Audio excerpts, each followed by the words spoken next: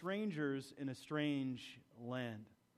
And today, I'm reminded of the book as I was studying this past week. I don't know if you remember this. Some of you who have been around a little while might remember the book entitled "It Takes a Village." And it came from Hillary Clinton in 1996. And so it caused a lot of controversy, the comment, "It takes a village." And it was from an African proverb that said it takes a village to raise a child.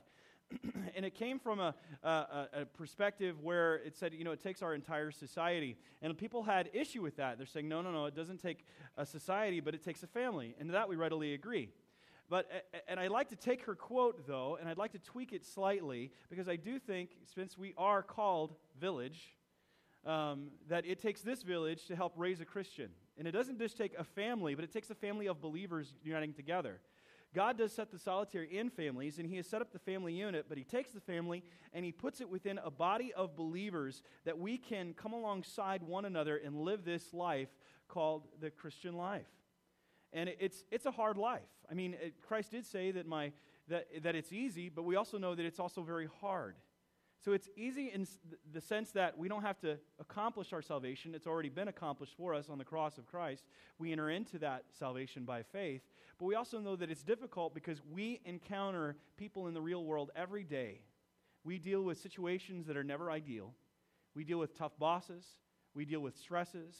We deal with suffering. We deal with bodily ailments. We deal with problems with our kids, problems with our spouses, problems at our workplace, problems at our schools. We're all dealing with these different issues. But still, God calls us to live this life together.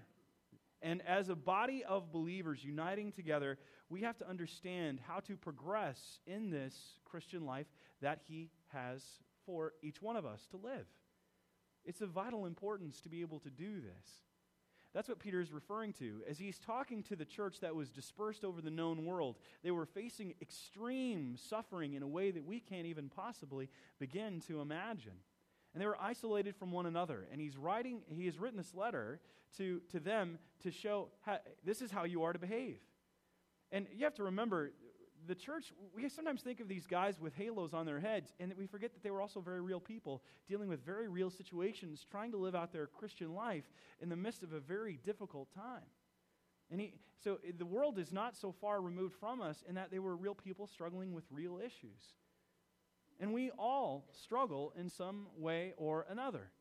But he finishes off this last section that we've been studying over the past several weeks in talking about submitting to authorities, how the husband and wife also relationship works, and then he finishes off with, finally, all of you.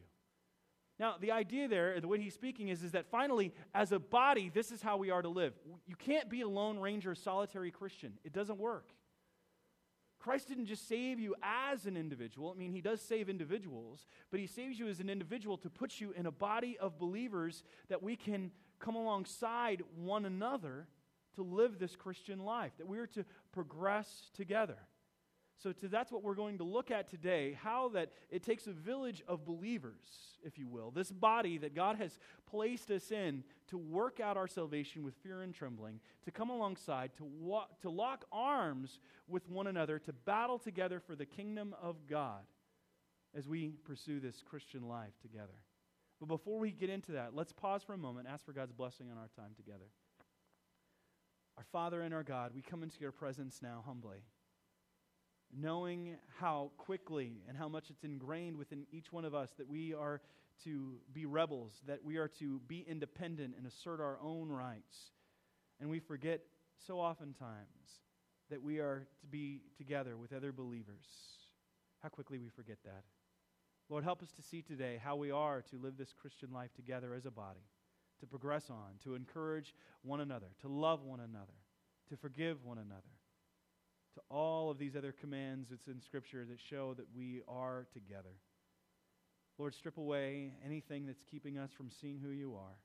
May we receive from Your word what You would have us to take away with us this week. We pray this in Jesus' name. Amen. All right, so let's really kind of jump into our text and start right off. I'm going to give you the first point here right away. The first point is this. If we're to follow Christ in this local village that God has placed us in, it requires us pursuing a righteous lifestyle with our fellow believers. pursuing a righteous lifestyle with fellow believers. Like I said before, it's not just an individual, it's together. That's why he says in the text, finally, all of you. It's the people that are coming together. He's referring to everyone, all of you. And if we're to follow Christ together, we need to make sure that we are truly bonding together, that we have a common calling. A common calling. Look down at verse 9. Do not repay evil for evil or reviling for reviling, but on the contrary, bless, for to this you were called, that you may obtain a blessing. See, the word there is passive in Greek, that God has called us to this life, and not just by ourselves, but together, to be together. Different generations. It's not just one generation, but it's different generations, all coming to learn together, to encourage together. We are called to this life. God calls us out of darkness into His marvelous light to bond together, to share together, to work out this together. But I don't know about you, but for me, this is the hardest part of the Christian life. It's easy to talk about my relationship with God. That's easy, because it just involves me and God. And God is a pretty likable guy most times. He really is. He doesn't get on my nerves much. He doesn't have a lot of quirks to his personality. He's friendly, he's loving. I also know he's a God of wrath. I fear him.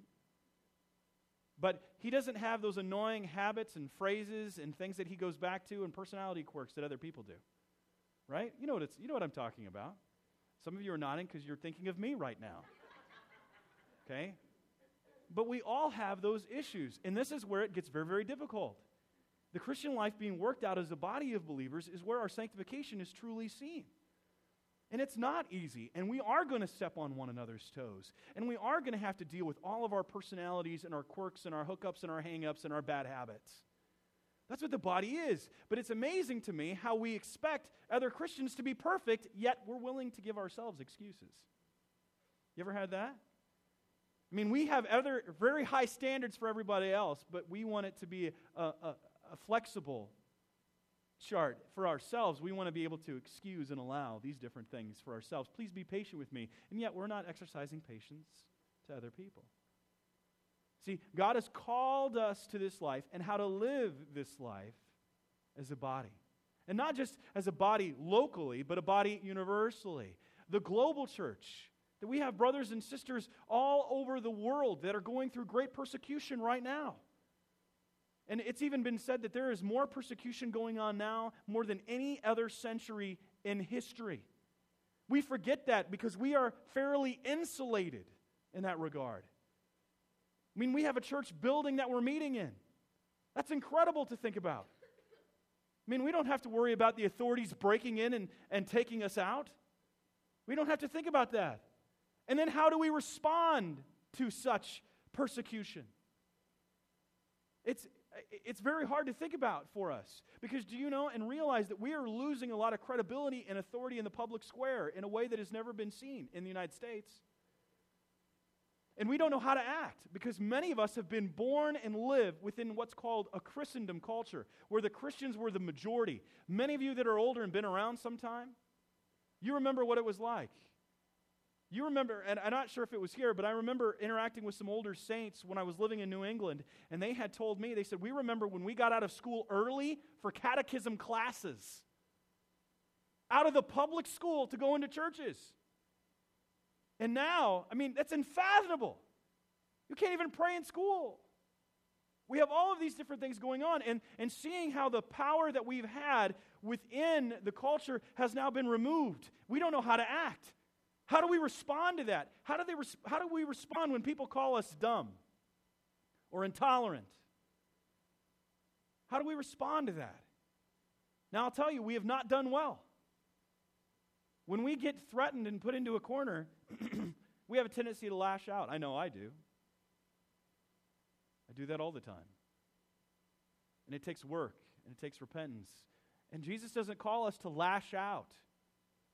We have to follow the example of Christ to see that God has called us as a body to something entirely different. And that's what we have to be continually reminded of. See, God has called us to this righteous life together, but many of us don't think so. Many of us are just content with the fire insurance policy of faith, where we're all good. We get the faith and we're done. We don't have to do anything else. As if obedience was optional, like in your car, like a moonroof. The moonroof is optional. We don't want that package. We just want the basic model and we're all happy. But that's not how the Christian life is, and that's not what obedience is. It's not optional. It's the entirety. It's like going to the quarry in Batavia. You been to the quarry in Batavia before? Yeah. Have you ever tried to go on that dive that's high? Okay, someone suckered me into that. All right? And I see these little kids going, whee! And I'm like, kids can do that. I can do that, no problem. I get up there and I'm like, ooh. And I'm looking at my wife, is my life insurance all good? She's good, okay. And I look down and I jump off. And you jump off, and how much of me goes underwater? Just a part of me? Even if I belly flop, how much goes underwater? Still all of me, right? See, that's what the Christian life is you're to jump all the way in, and you're to go all the way in. And it's just the force of the call and the body exerting on me. And it's the same for the soul that follows Christ. When we go to follow Christ, it's to be all of us plunged in. He draws us in, the entirety of us.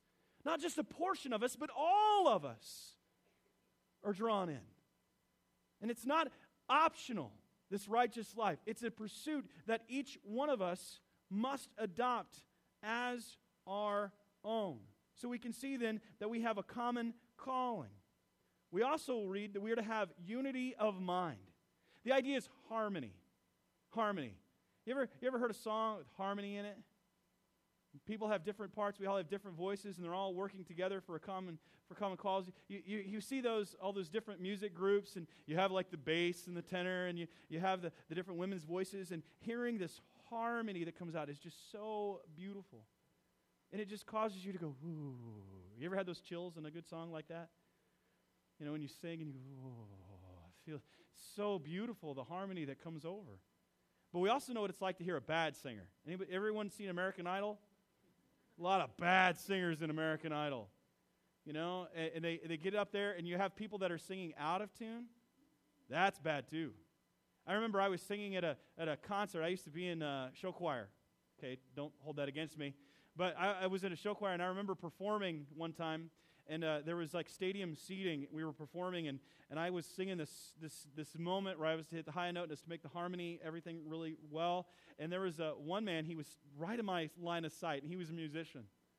And musicians who are musicians, you know what this is like, musicians, that if you hear something that's just slightly off, what do? Okay, I'm looking at this guy, and I'm singing this note, and I see him do this. And I'm like, oh, I can't do anything about it now. You know, because it's off. Something's not right, and it causes us to grate within us. See, when we don't have that unity of mind, that harmony, it causes people to do this. So we're to have that unity of mind. And the idea there is harmony. And what I see that as is a commitment. We have a same commitment together to pursue Christ together, to be taught together, to learn how this Christian life works together. We have a common commitment that transcends our differences. I've been reading a lot on American history as of late, and I'm still amazed at the different aspects and the facets of the Revolutionary War. I'm amazed. It's stuff that you're taught as a child. You don't realize how difficult it really was. We think of everybody together walking around with a little fife and drum and playing around, and you don't realize that they were majorly conflicted, especially between the North and the South. I mean, they had no idea how this whole thing was going to turn out. And the North and the South had so many different conflicts in regards to slavery and then what type of government that was going to have. They were going back and forth. But when they saw the common enemy, they united together. Because they realized that the thing that was against them, the enemy was great. The enemy that was across the sea was greater than any differences that they had. So they bonded together to fight a common enemy. See, that's how we are as the body of Christ. That what unites us is far greater than anything that differentiates us. So we're to be bonding together, old and young, single, married, divorced, widowed, We're all to come together to be this body with all of our different personalities, with all of our giftedness, and moving together. And when we do that, that is a powerful force. It's a powerful force. I'm amazed at how much power that is when we're united together as a body. All of us and all of our uniqueness. I was watching a special last night, Modern Marvels. Anybody ever watched one of those Modern Marvels things? Man, it's pretty amazing. They were talking about the Golden Gate Bridge and how it came to be.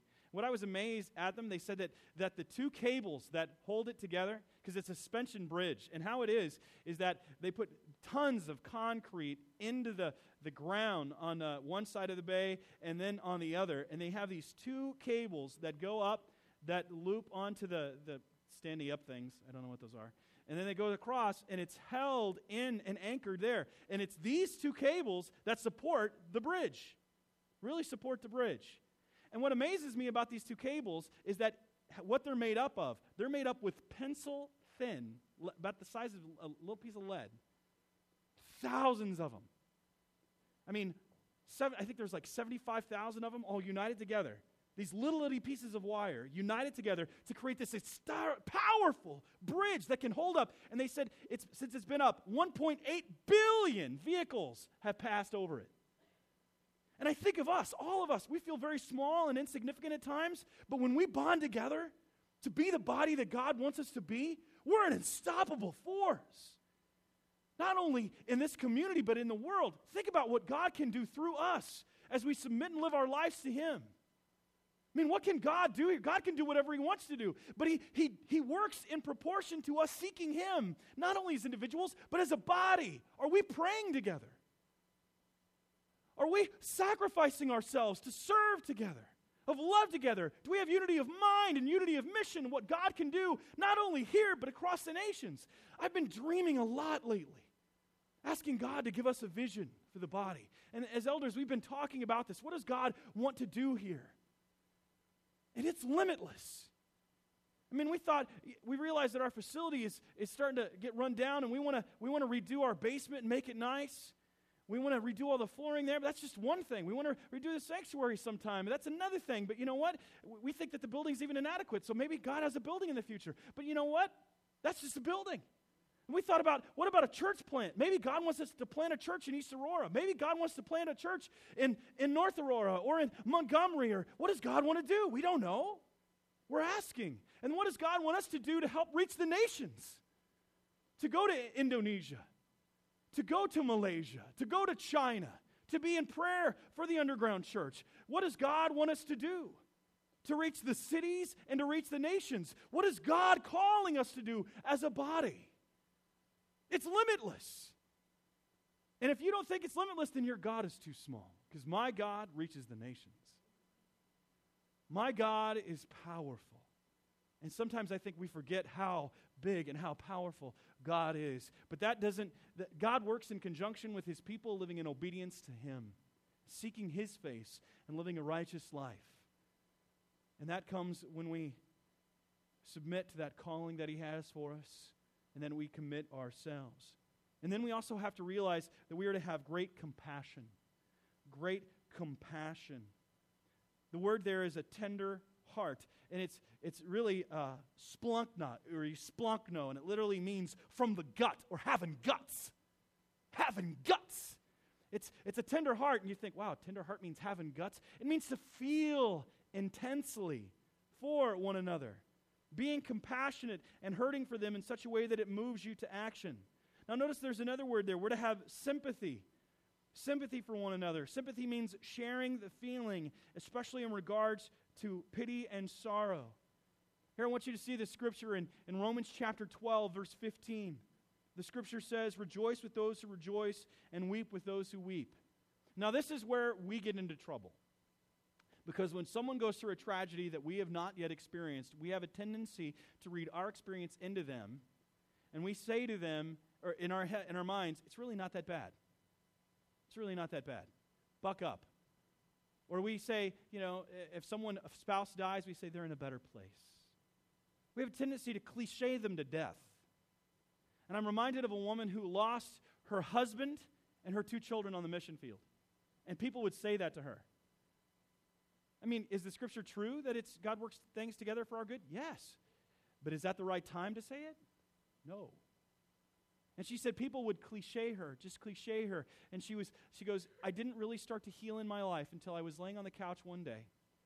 And a pastor who was a friend of mine came by, put his hand on my head, kissed the top of it, and walked away. He didn't need to say a word. He was having feeling with her. He was hurting with her. We know what it's like when you're going through a hard time. The people that are talking to you and telling you why you're suffering and why you're going through the hard time, is that the people that help you? Or is it the person that comes alongside and cries with you? Cries with you. That hurts with you.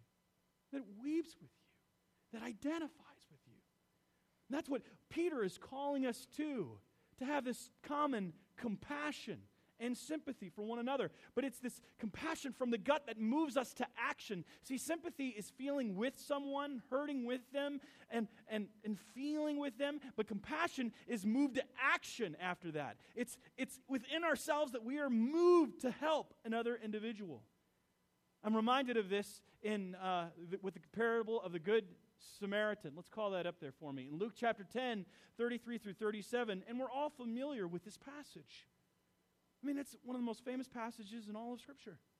And this is what we read. But a Samaritan, as he journeyed, came up to where he was. Now, let's backtrack for a moment just to get our bearings. Is that there had a man who had been traveling on the road and been mugged, beat up, left for dead. I mean, the guy stripped, beat up. People thought that he was dead. And that we read in the text that two people should have helped were the Levite and a priest. It's like a deacon and a pastor. Walking along, and instead of helping him and extending help, they just pass right by. Pass right by. They didn't do anything to help whatsoever. But then a Samaritan comes along, and Jesus is telling this to a Jewish audience. And as he's telling this, when they hear the word Samaritan, they cringe. They cringe. Because the Samaritan was considered a half-breed, outside of the covenant people of God. It was a racial issue. And they are so frustrated that a Samaritan would stop and help. But notice, the Samaritan, what happens here? It says when he saw where he was, and when he saw him, he had compassion. He felt pain for this man. He hurt for him. Now, some of us, that's just good enough to hurt for him. But not this man. His compassion is moving him to action. And he says he went to him and bound up his wounds, pouring on oil and wine. Then he set him on his own animal and brought him to an inn and took care of him.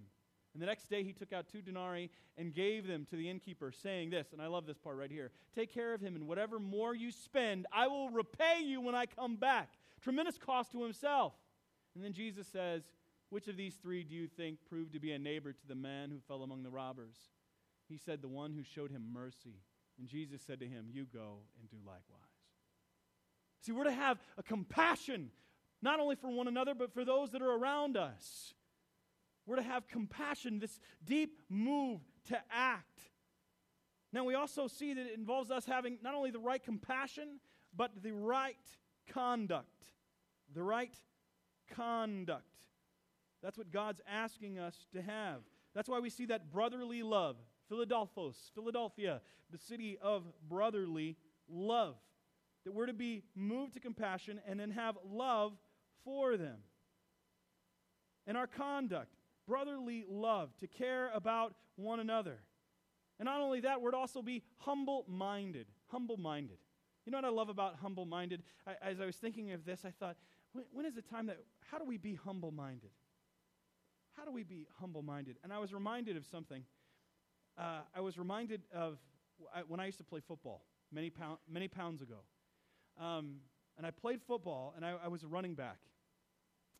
And I had been in junior football, and I had achieved a great amount of success in junior football. So when I got into high school, I was extremely cocky. Teenage boys are cocky anyway. Teenage boys that were really good athletically are even more so cocky. And so I remember being in practice, and I was working with, we were practicing with the freshmen, were even practicing with the varsity. And I'm thinking I'm going to be this great running back, and they've never seen the likes of me. And I remember I was bigger than a lot of the other kids when I was younger, and I remember being in practice, and I remember receiving a handoff, and I went through the line, and I'm running like high, like this. Okay, anybody's played football, you know what happens. The defensive lineman comes up with his arm and just goes, boom! And I went back and I dropped the ball, and the coach just looked down at me and goes, "You're such an idiot." And he told me, he goes, "You know what you need to do?" And this is what they showed me. You stay low. Hold on and stay low. Hold on and stay low. And that's what it means to be humble-minded. It's to realize that I need to stay low. I need to keep down to the ground. I hold on to God and stay down. To be humble-minded, to hold on to Christ, to realize that I'm not all that, and as soon as I do all that, I'm going to be on my back. God wants us to stay low and keep holding on to Him. And we're to have this right conduct, way we think of ourselves and how we interact with one another, that we have true brotherly love for one another. Now, that's not all we see. Look at verse 11. Let him turn away from evil and do good. Let him seek peace and pursue it. We must turn away from doing evil, doing that which is good, and seek and pursue peace. Now that's hard to do. And I'm not talking about give peace a chance. That's not what I'm talking about. But it's pursuing reconciliation when we've been wronged or we've wronged someone. Now, sometimes I don't even know if I've wronged someone. I'm sure I've stepped on people's toes here, and I don't even know it. You got to let me know. Or let other people know. Because if not, what we have a tendency to do is nurture a grudge. And when we nurture a grudge, that grows into bitterness. And then it just erupts one day. And then that person has no idea just what happened as the lava and spewing forth of all your pain and bitterness goes out onto them, and they have no idea. We're to be seeking peace and pursuing it, especially with one another, as we're broken together. You know, I like coffee. Anybody else like coffee? I like coffee. How many of you grind your beans? Anybody grind your beans? Oh, a few of you. The others will initiate you later. Okay? What I like about coffee, though, is it illustrates a great deal of the Christian life. It really does. Each of us as individual beings come together.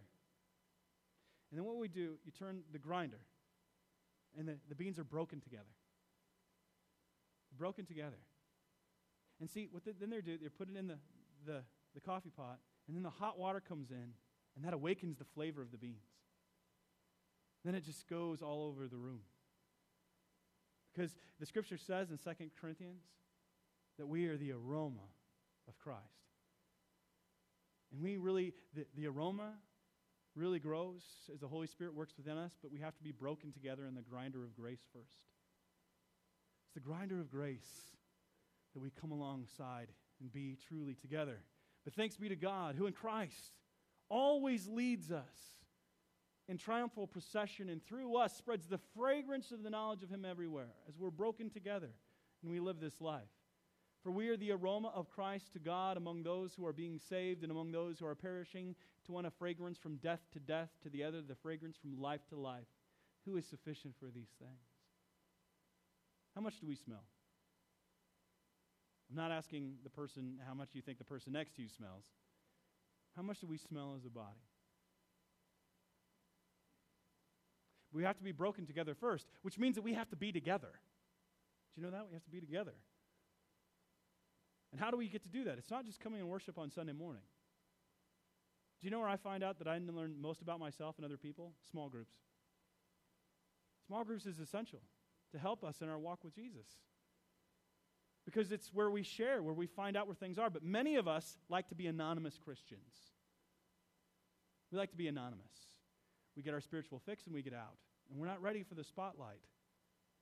But you know, God wants us to have that intimate connection. And when we have that connection, and it's fearful, I'll admit, because it exposes us to vulnerability and people making comments on our life. Many of us have done that before and we've got hurt. We're afraid what people think. We're afraid what people are going to do, how they're going to say, how they're going to judge. Those are legitimate fears. And that's why we have to endeavor to understand grace. See, a lot of the reasons we've had those fears, I mean, there could be a legitimate reason why, because you honestly are in sin. That could be one reason. Or the other reason could be is because you've not yet experienced grace. Grace and mercy, God's gift to you. So we have to pursue the Lord together. It involves us just being connected, not only our conduct, but compassion and coming together, living life together, learning what it means to be a follower of Jesus Christ. But it also goes into one other arena, and that is our conversation. Our conversation. Conversation. I'm reminded in verse 9, do not repay evil for evil, or reviling for reviling, but on the contrary, bless, for to this you were called, that you may obtain a blessing. For whoever desires to love life and see good days, let him keep his tongue from evil and his lips from speaking deceit. See, following Christ in our village involves having the right conversation. Now, that means we're not to be deceitful, to speak evil, be gossips, to be maligning other individuals, to impugning character.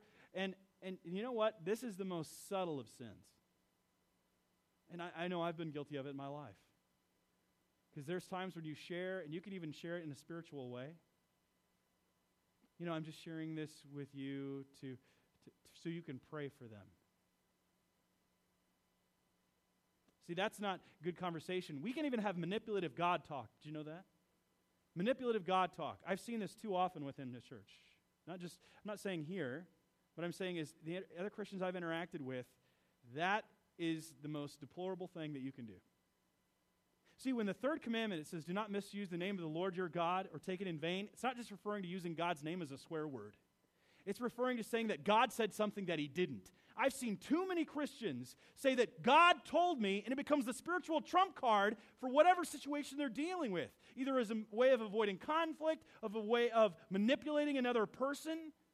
And I'm going to tell you right now, you better be very careful. If God said something, then he said it, and I can't deny that. But if you're saying that God said something that he didn't, then that's blasphemy. It's blasphemy against God. You are guilty of a deep sin in your life because you're trying to manipulate God to use him for your own advantages and purposes. That's scary to me. When I hear Christians do that and they say, God is telling us this, and it's just their way of avoiding conflict. You better be sure that it's God telling you that. Don't just pull that trump card to think that it's always going to work, because that's a way of manipulation. See, we have to let God be the Lord of our conversation. We're not to be reviling or returning evil or using God as a way of manipulation to get what we want or to help our sinful desires. That's what the Pharisees and Sadducees of old did. They were always hiding behind the law in a bad way. Just like when the Samaritan woman the woman was caught in the act of adultery in John chapter 8, verse 1 through 12. And they bring the woman who was caught to Jesus, and they said that the law says that we should stone such a woman. What do you say? Now, if they really cared about the law, they would have brought the man and the woman, because the law dictated that the man and the woman were both supposed to be there. But they didn't care. They were trying to accomplish their own sinful devices, and that was to trap Jesus.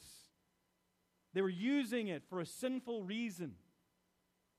And that was manipulative God talk. We have to let God be the Lord of our conversation, which means also how we respond when other people come against us, because that's what's going on in the context. The word there for reviling is the idea of railing against, abusing, spewing forth this poison onto a person. And we have a tendency to want to justify ourselves. I know I do. I don't know about you, but I do. And that's why I'm amazed at Jesus that he kept silent. Jesus could have said, I'm innocent. You guys are totally abusing this entire thing. Stop it. And he didn't. He's our example. He's our template. We're not to be reviling for reviling. And we have to be responding in love to one another. That means letting God be the God of our conversation. If you want to do a really good study on words and what it means to have a good conversation, study the book of Proverbs. I've been writing in the tool shed about Proverbs, and I am amazed at how many times they talk about your speech and how much we can use our words to hurt, wound. I mean, words are powerful things. We all know that. Each one of us in this room, I guarantee, are carrying scars from something that someone said to us that motivate us or that wound us, that limit us. Our words are powerful, powerful things. That's why not only the Proverbs talks about them, but James talks about them in James chapter 1 and in James chapter 3. We have to be very, very careful how we use our words and our conversation. We're to speak truth, employ honesty, be as wise as serpents and shrewd as doves. And we have to watch and use our words very carefully. As Jesus said, I want to show you this passage here. Jesus said in Matthew chapter 2, verse 12, 33 through 37, he says this, either make the tree good and its fruit good, or make the tree bad and its fruit bad, for the tree is known by its fruit. Simple enough. It's easy. An apple tree is going to be known by the apples it produces. You brood of vipers, how can you speak good when you are evil? They're pretending. For out of the abundance of the heart, the mouth speaks. The good person out of his good treasure brings forth good, and the evil person brings out of his evil treasure, brings forth evil. He goes on, so I tell you, on the day of judgment, people will give an account every careless word they speak. For by your words you will be justified, and by your words you will be condemned. Now, we've all said stupid things. Every one of us have in this room. I found myself saying stupid stuff this morning to my kids right before we walked out the door. I did. It blew up. I was angry. We were running late. We had a lot of things going on this week, and I blew up on one of my kids. I felt ashamed. I stopped. I paused. I went and hugged her, and I said, forgive Daddy. That was a careless word. It just overflowed out of my heart, all this frustration, and I took it out on my daughter. God, forgive me. You know, each one of us knows that we've said stuff like that in the heat of the moment. We've said things that we would regret, we'd like to take back. Then I freaked my daughter out more because I started to cry. Because I was wrong. I was wrong. And I got to let God be the God of my conversation too. And I got to admit it when I screw up and I sin. We all do. And there's grace. There's forgiveness. And when you see parents, if you do that and you let your child see that, some people think it ruins my parenting. They know I make mistakes. No, it shows that you're human. It also shows that you're willing to be vulnerable and show that your walk with Jesus is authentic. It's authentic. So we have to be authentic and real in our conversation and how we speak to one another. Now, Peter understood, though, that we would experience opposition. We're going to deal with hostility and frustration and pain, and he wanted us to be prepared to know how to respond when it came. We must train ourselves for this to the best of our ability, to be ready when the time comes that when people do speak against us, we know how to respond to it. It's easier to prepare now so that when the heat of battle comes, your training kicks in. So we're told not to repay evil for evil. Now, what this means then, if we're to really pursue together as a village, we have to understand that it involves us cultivating the proper response toward haters. And I say haters, trying to use a popular terminology there, because we're going to experience haters. In studying this, the idea is that these are people that are speaking against the Christian life and your life in Christ. But I also recognize that we're going to have other believers that we're going to struggle with. This applies to them as well. How do we respond to people that hate us, that speak ill against us? Are we going to try to justify ourselves and thump our chest and call out and fight? Is that what we're to do? How do we respond? We have to have the proper response toward haters. Now, first of all, we have to understand that this involves our attitude. Our attitude. How do we, if we're being reviled, and our attitude sometimes is that we've lost power, we're being questioned, it's questioning the essence of who we are. We have to understand that it's not about you. It's about Jesus. It's about Jesus. And what attitude did Jesus have when he was reviled? When he was accused? When he was misaligned? That he was still humble. You don't see him lashing out, beating his chest, lifting up his jersey. You see that in sports? You know, like, look at me, look at me. Jesus doesn't do that. Jesus doesn't do that at all. Jesus is continually humble. He had the right attitude. And if we're going to respond properly, it involves us having the right attitude. Second, it involves us having the right action. Action. Notice we're not to revile, repay. The literal idea there is paying back for what was done to us. And we do this. I mean, I'm amazed at how, as adults, we don't change that much from times when we're kids. You ever watch kids do this? You walk upon two little kids crying. What happened? He hit me. He hit you, right? Yeah. She hit me first. So it's kind and kind. I'm returning back for what they did to me, and they're both crying now. Jesus is saying, no. You're not to return reviling for reviling, but to bless. To bless. Jesus talks a great deal about how we're to treat our enemies. I'd like us to see this verse. Can we call that up here? Proverbs chapter 25, 21 through 22. If your enemy is hungry, give him bread to eat. What? I'm not giving my Panera to anybody. I'm not giving it to you, and I'm much less not going to give it to the guy that hates me. All right? But that's what Jesus says. Give him water to drink. I just picture him running over. Here you go. Here's some water for you. Many of us will take the water and then we'll throw it. But he's saying, no, give him water to drink. Hand it over to him. Give it up. Give him water to drink, for you will heap burning coals on his head, and the Lord will reward you. Say what? How am I supposed to do this? Well, Jesus draws this out a little further. I want to see this in Luke chapter 6, verse 27 through 36. But I say to you who hear, love your enemies. Love them. Do good to those who hate you. Bless those who curse you. Pray for those who abuse you. To one who strikes you on the cheek, offer the other also. And for one who takes away your cloak, do not withhold your tunic either. Give to everyone who begs from you. And from one who takes away your goods, do not demand them back. And as you would wish others to do to you, do so to them. If you love those who love you, what benefit is that to you? For even sinners love those who love them. And if you do good to those who do good to you, what benefit is that to you? For even sinners do the same. And if you do good to those who do good to you, what benefit is that to you? For even sinners do the same. And if you lend to those from whom you expect to receive, what credit is that to you? Even sinners lend to sinners to get back the same amount. But love your enemies and do good and lend, expecting nothing in return, and your reward will be great. And you will be sons of the Most High, for he is kind to the ungrateful and the evil. Be merciful, even as your Father is merciful. Now, what he's saying there is this, is that sinners do all this other stuff. They respond when they're hurt in this vile way. We're not to be like that. Matter of fact, we're to be the opposite. When someone does evil to us, we're to be kind to them. We're to be loving to them. This is a hard thing to do. But that's what he's saying. Be kind to one another. To bless them, to bless our enemies. Yes, do we really bless these people that we completely disagree with all the time? Yes, we do. Even if they've done this? Yes. Why? Because it's going to cause them to see who God is. What? Yeah, look at this verse. Romans chapter 2, verse 4.